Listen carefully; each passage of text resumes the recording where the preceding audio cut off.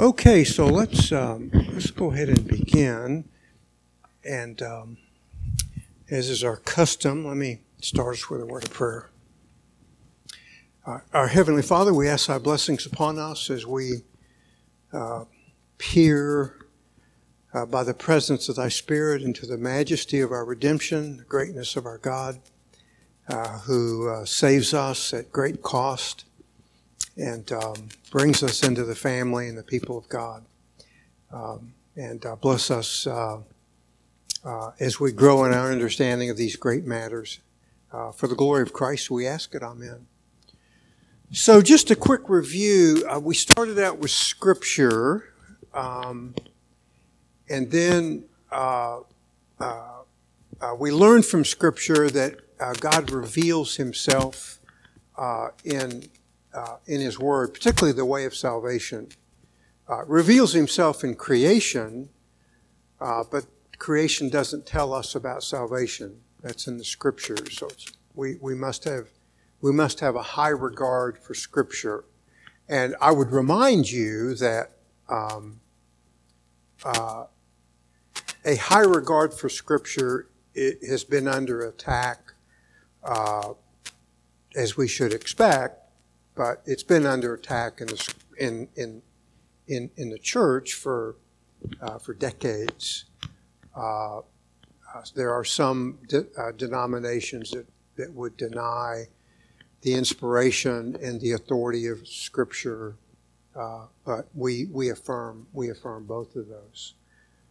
From Scripture, we graduated to the person of God. So we read Arthur Pink, The Attributes of God. It's a very simple introduction, but certainly true. And that as well is always under attack, sadly, even within the church. But I just want to remind you of something that's very critical. If you want to turn to the Gospel of John. I was reminded of this when I was in New Jersey, because walking along the beach, I noticed that Jehovah's Witnesses had set up, their tables, and then when I was in the front of my home, two of them knocked on our door and wanted to engage us. So essentially, what all of the cults do, Mormons, Jehovah's Witnesses, etc., is they attack the second person of the Godhead, the Son of God. They attack His divinity. And it's critical for you to understand that the moment you begin to subtract anything from the person of the Son, like His attributes that we learned about, you are attacking the very essence of the Trinity. And once you deny the Trinity, you really absent yourself from being Christian. Okay, you are other than Christian because the Trinity is essential for our salvation. So what we're going to get into in our upcoming study, redemption accomplished and applied. I just want to affirm from one chapter. Of course, we could go everywhere, but I just want to affirm you understand the criticality of grasping that Father, Son, and Spirit all have the same substance. So they are all God. We believe in the Trinitarian Godhood, Father, Son, and Spirit. Each one of them has the same substance. In other words, each person of the Trinity is God. All the attributes that we studied in pink apply to each one, Father, Son, Spirit. You cannot subtract without falling into grievous error. So let's affirm this from the Gospel of John. John chapter 1, verse 1. In the beginning was the Word, and the Word was with God, and the Word was God. So the prepositional phrase, in the beginning, does anyone have any idea where that might have come from? That's exactly right. Genesis. Okay? It's critical for us to understand as Christians that the New Testament writers were steeped in the Old Testament. And they bring the Old Testament into the New. Okay? The moment you begin to play with that concept, namely that they were steeped in the Old Testament, and they either quote or allude to the Old Testament, some people have said almost a third of the time in their writings in the New Testament. Well, that's a lot. If you attack that position, you are essentially attacking a third of the New Testament. Okay. So, in the beginning is an allusion to Genesis chapter 1. In the beginning, God created the heavens and the earth. So stop and think about that. In the beginning was the Word. Well, we know the Word is Jesus. He was with God in the beginning. He was present at the creation. Some of the cults believe that Jesus was just a man. Man hadn't even been created in Genesis 1:1. So that's refuting that. Jesus was there, okay? He participates in the creation. We also know Christ is the author of the new creation, which is our salvation that will run its course until we enter the new heavens and new earth. Okay? So, for John to say in the beginning was the Word, and the Word was with God, and the Word was God, is as clear an affirmation of the deity of Christ as there is. Okay? If you look at verse 14, we have an affirmation of the incarnation, and the Word became flesh and dwelt among us. So Christ is one person. Okay, He's not two. He's one person, but He has two natures, humanity and deity. I confronted this talking to these Jehovah's Witnesses because one of their arguments against Christ was God can't die. Well, it's true. The divinity of Christ did not die on the cross. Okay? Because God can't die. If God can die, then God is mutable. And we learn from Pink, as well as the Scriptures, that God is immutable. So what died on the cross? The humanity of Jesus. Exactly right. The humanity of Jesus died on earth. Not just divinity. Okay? Because God can't die. But they just gloss over these things. But we can't. Okay? Have you ever had Jehovah's Witnesses knock on your door? Yeah, so that's what you're going to hear stuff like that. And the Word became flesh, dwelt among us. We beheld His glory. Glory, that belongs to God. Okay? As of the only begotten from the Father, full of grace and truth. So, obviously His divinity. John 10:30, I and the Father are one. The word one is in the neuter case. So I take that to be of one essence. Okay.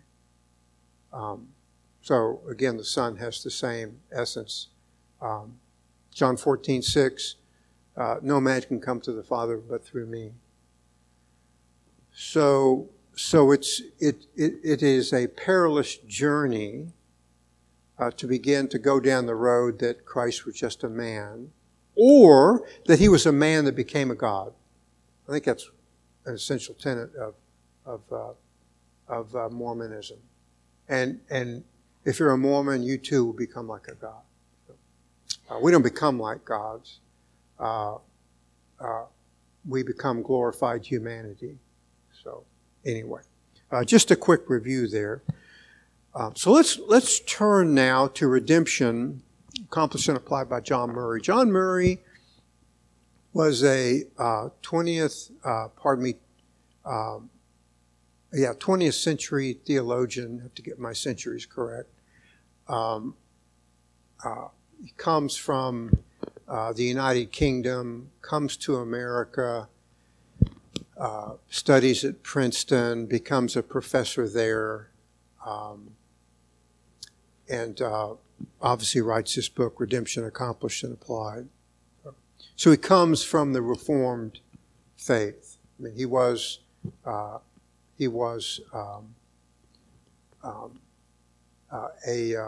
Presbyterian, which has its roots in Reformed theology.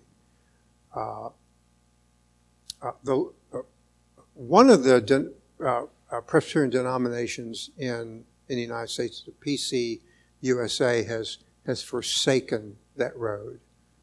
Okay, so PCA affirms it. Some of the other newer ones affirm it as well, but the largest one, or was the largest one, I don't keep track of their numbers, but the Presbyterian Church of the United States of America really has forsaken their Reformed roots.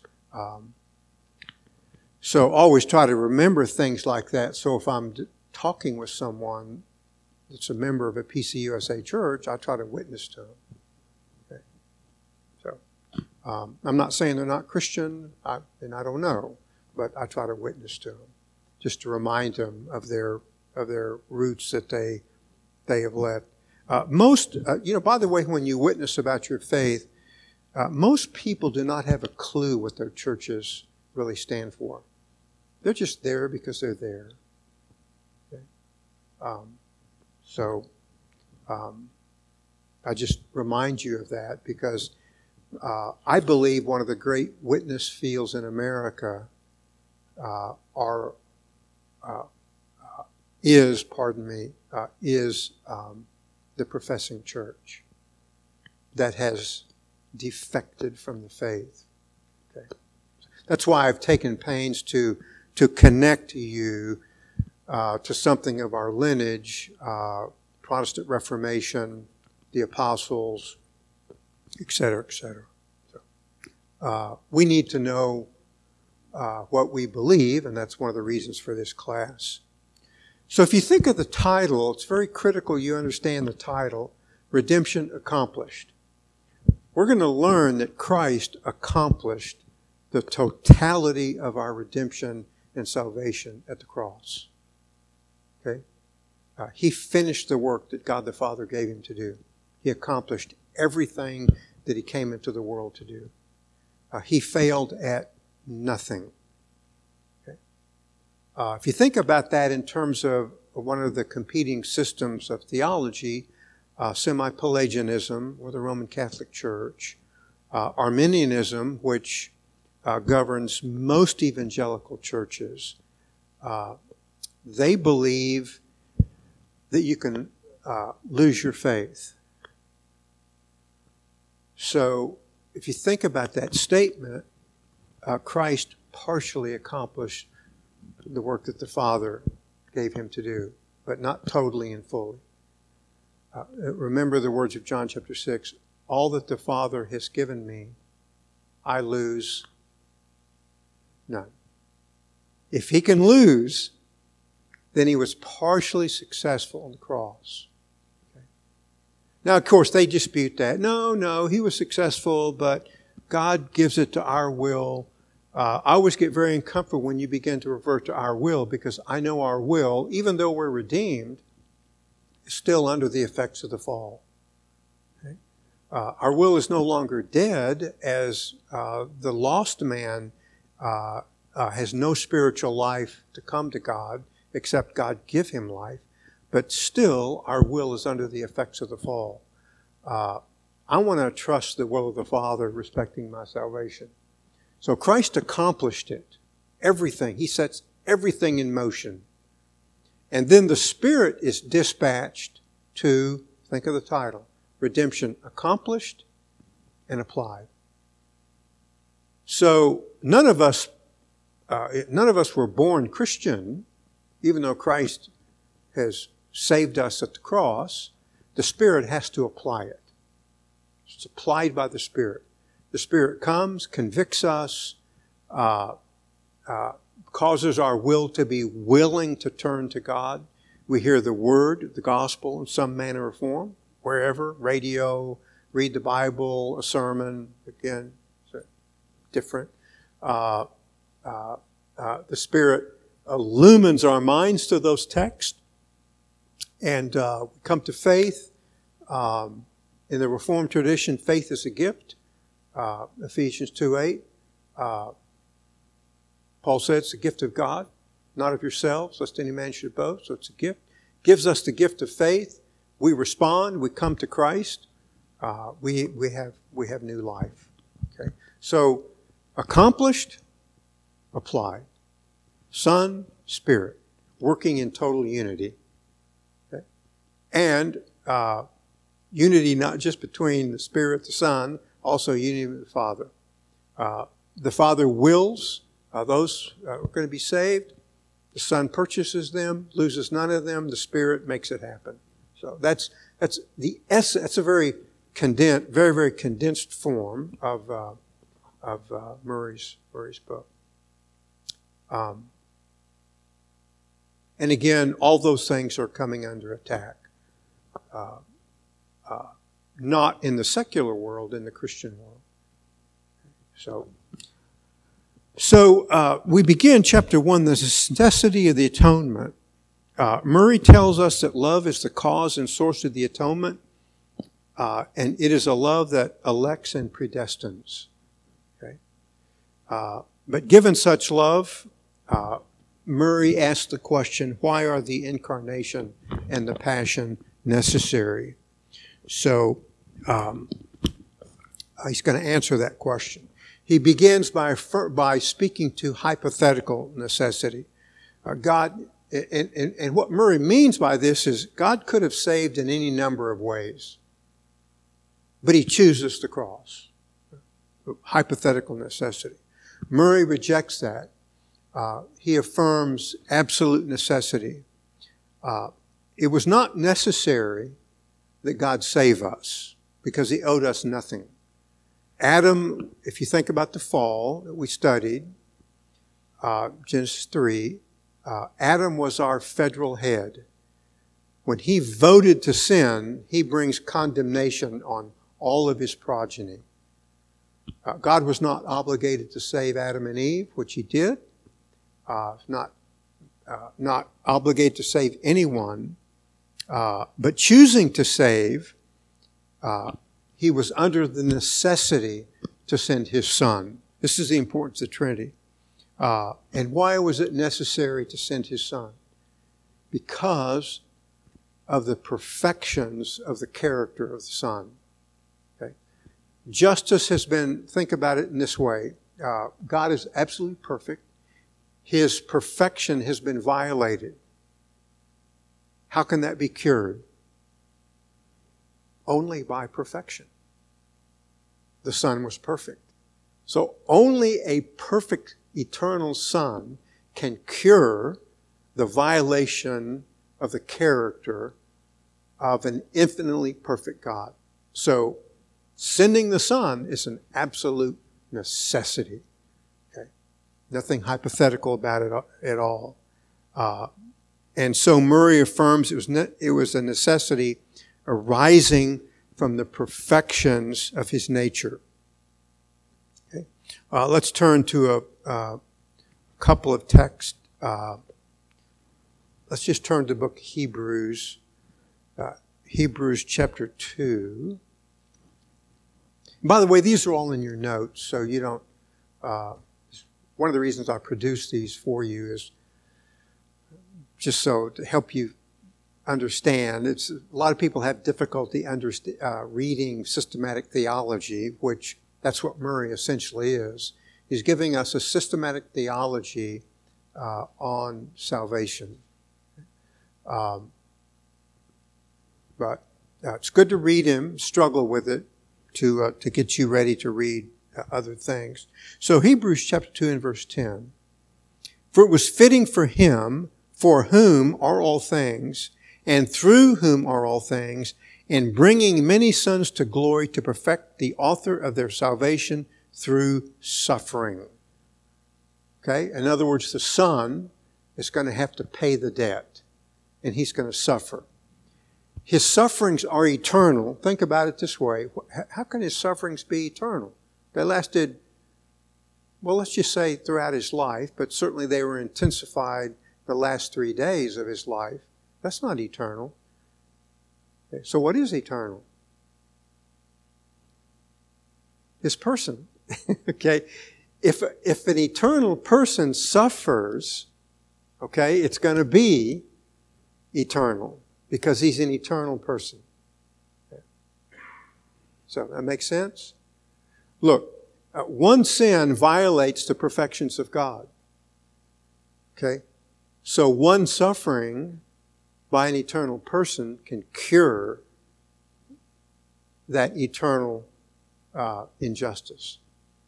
So Christ, as an eternal person, can perfect our salvation because of who He is.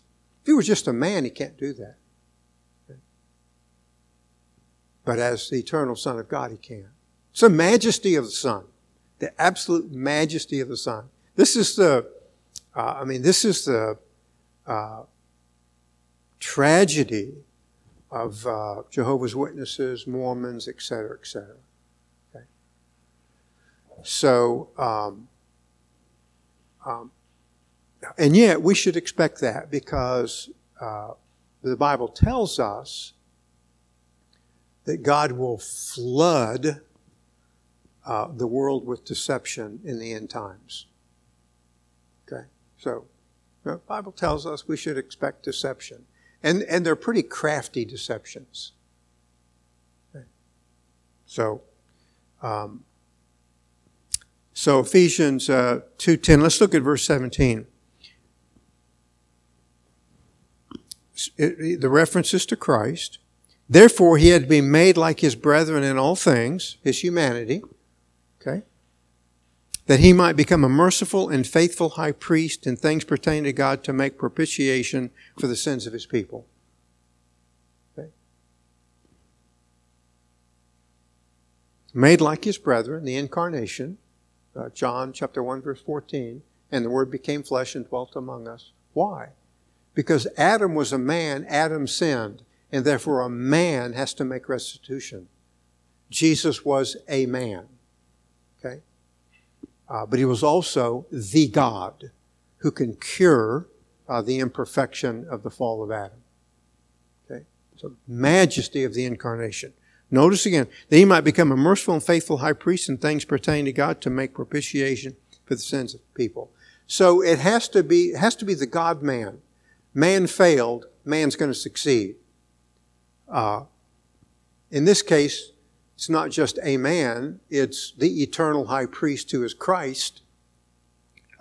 He's going to satisfy injustice, if you will, make propitiation for the sins of His people. Okay? Necessity of the atonement. Let's turn to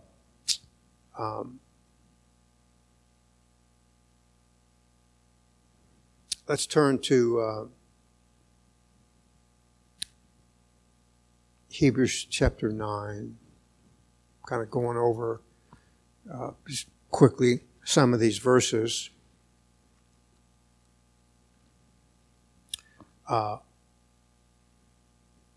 Hebrews 9:26, I'm going to read 26-28.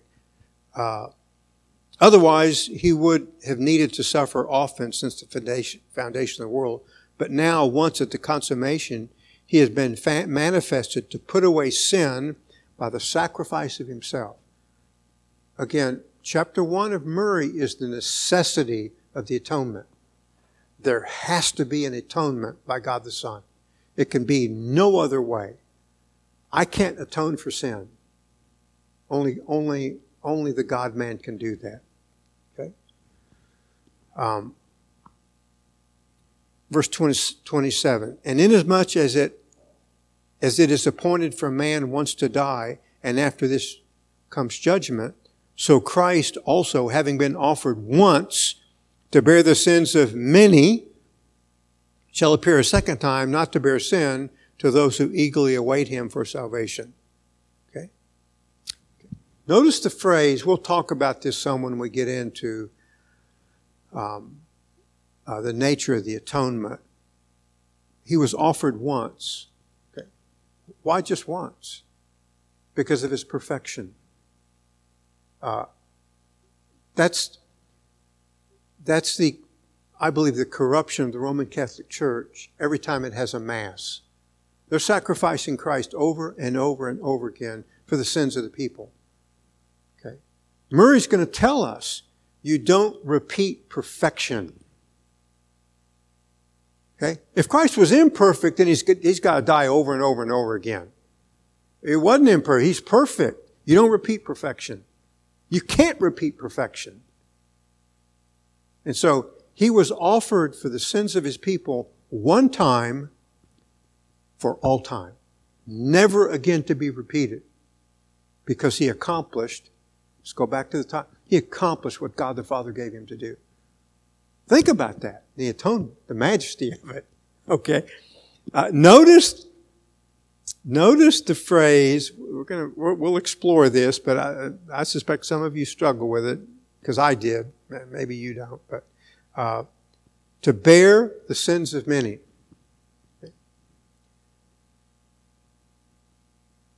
Why doesn't it say all? So for whom did Christ die? I'm sorry? The elect, exactly right. The sins of many. Because the atonement is so majestic in its perfections and its accomplishments that we will study later, that he paid for all of the sins of his church, never again to be repeated. If he died for all the sins of all men, then everyone's going to be saved. Okay. We know that not everyone's going to be saved. So he didn't die for all the sins of all men. He died for all the sins of his church.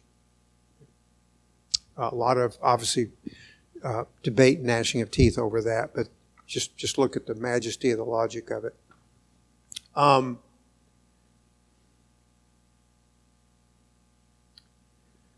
So the efficacy of the work of the Son is tied to the person of the Son. The necessity established by the gravity of sin makes necessary the blood of Jesus, who in turn must be the eternal Son of God. Not a Son, but the Son of God.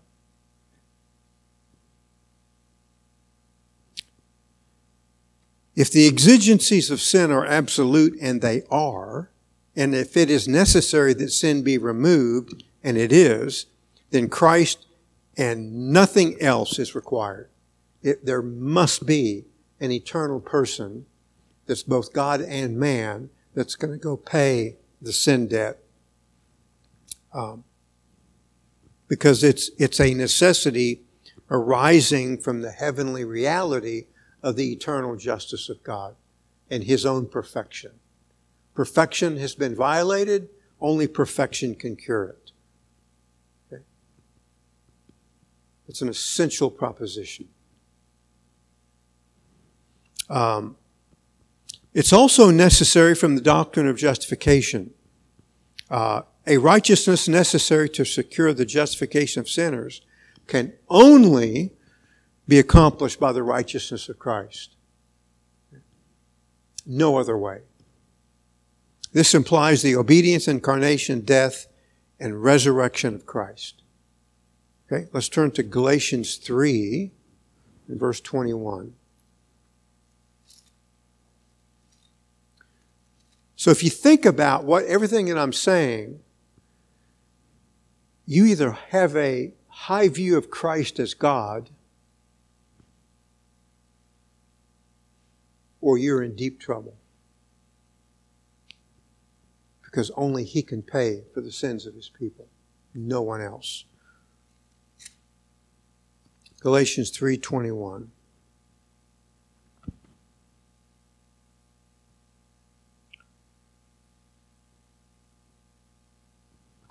I'm going to read down through verse 26. Is the law then contrary to the promises of God? May it never be. For if the law has been given, which was able to impart life, then righteousness would indeed have been based on the law. Okay, so again, the law, you can't be saved by the law.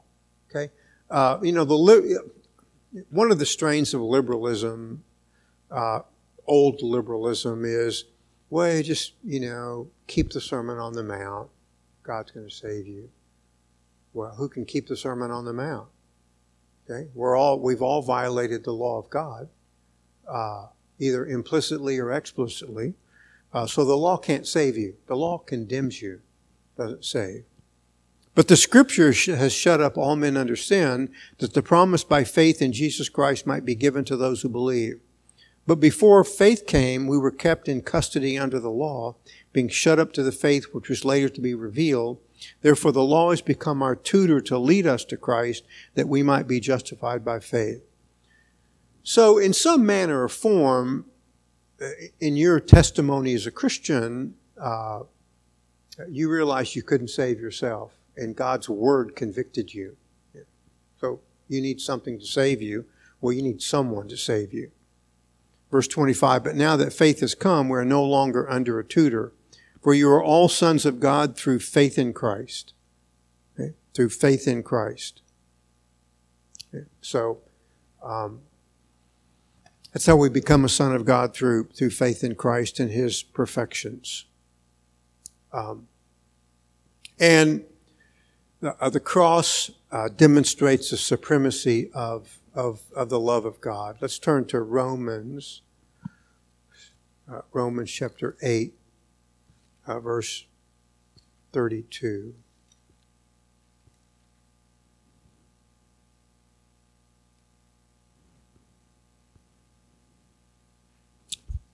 Paul says, who did not spare His own Son, but delivered Him up for us all, how will He not also with us freely give us all things? The all things being contextual with respect to the totality of our redemption. I mean, I trust Christ. This doesn't mean He's going to give me a 58 Corvette. So I mean, it's a good illustration. There's this big argument, is all how do we interpret the Scriptures? The Scriptures interpret themselves. We interpret them contextually. What's Romans chapter 8 about? The whole chapter is our salvation from beginning to end, including the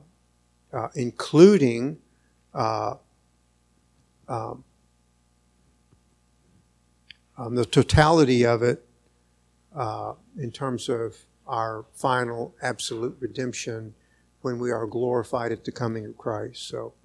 So God, in the Son, He's going to give you everything you need to transit this life into the eternal presence of God. He withholds nothing from you. If He gives you everything in His Son, then He's not going to nickel and dime you in everything else. Okay? It's not the way God works. So that's one of the things that Paul is saying there. Okay?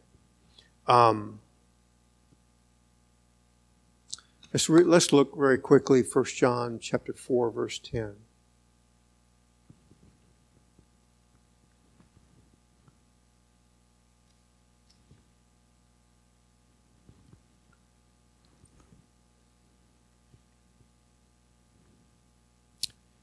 In this is love, not that we love God, but He loved us and sent His Son to be the propitiation for our sins.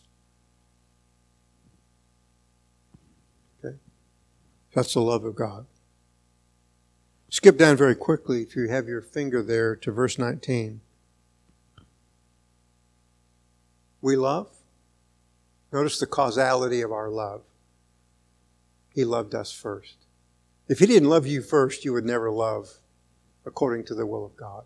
It's the majesty of His redemption. He loved you before you were even born. Okay? He loved us first. Okay? That's why we can love. And love is an essential. It's an essential. Let me talk about this concept of love very quickly, because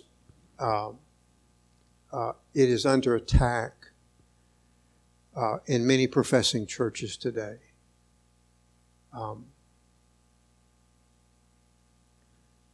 Number of weeks ago, and I'm using this simply as an illustration. I'm not, my wife is always elbowing me, Phil, lots of people can be saved and there's other churches, and I get all that, but I'm interested in what other churches are doing so that I can be a better witness to people in those churches.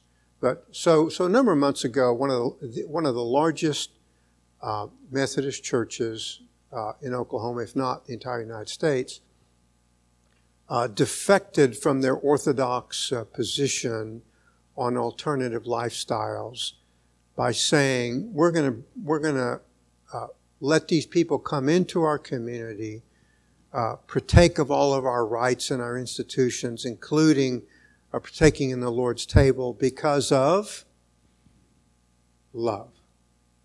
We are to love them. Okay. So let's think about this for a moment. When we were studying the attributes of God, we had a chapter on God is love.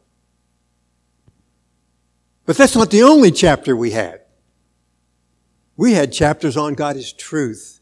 You cannot segregate any of the aspects of the character of God and thereby sweep everything under that particular rubric, if you will. Yes, God is love, but He's also truth. What is the truth of God? Well, we're going to study that. He saves. And when He saves, He changes. Okay? If you're a son of God and you had faith in Jesus Christ, it's because He loved you and He's going to change you. One of the aspects of the accomplishments of our great redemption is the doctrine of sanctification. It's not maybe He will change us. If we let Him change us, He is going to change us. So all of these alternative lifestyles are coming into the church. I hope they have true faith in Christ. But God doesn't leave you in your sin. Okay? If you're a professing Christian, you say, well, Phil, I've come to Christ, and yet you're engaging in some sin as a way of life that you refuse to leave, you need to rethink your salvation. Because God doesn't leave you unchanged. Now, we're all still sinners. I grant you that, including me. We're all still have the ability to commit grievous sin. Okay? But God doesn't leave us unchanged. Let's think, for example, of David. David committed a couple of grievous sins, did he not? Murder and adultery. Did God say to David, well, David, I love you, it's okay. Tisk, tisk, you'll get it at some point. No, He disciplines him. Okay? In a very powerful way. Okay? He loses a son. He has a son. He dies. And then warfare comes into his kingdom, threatening him through one of his sons, Absalom. Okay. We also know that David comes under incredible conviction, Psalm 51. So think about what I'm saying. Did God leave David alone? No. He came for him to discipline him, his son. Those who are sons of God are going to be disciplined. Okay? And there's a warning there. Ladies and gentlemen, we all have the ability to do grievous things. And God has the ability to come and discipline. You think about the things that happened to David. So God disciplines sons. That's love. Love isn't, well, God's going to love me and accept me the way that I am. Thank God that He doesn't do that. Thank God He changes me. And that's exactly what we have in David's life. We have it in Peter's life. Can anyone name for me someone who was a member of the visible church that started out saying they loved God, but fell away and fell into perdition, eternal perdition? Judas, exactly right. Judas, if you will, was a member of the visible church. Okay? He followed Christ. He fell away. Does that mean Christ lost him? No, he was the son of perdition according to the Scriptures. The Scriptures foretold. Okay? We should learn from that. People come into the church. I don't know whether they're truly Christian or not. I can only examine their visible lifestyle. But Judas eventually tips his hand. And better, the Bible tells us, better had that man never been born. So,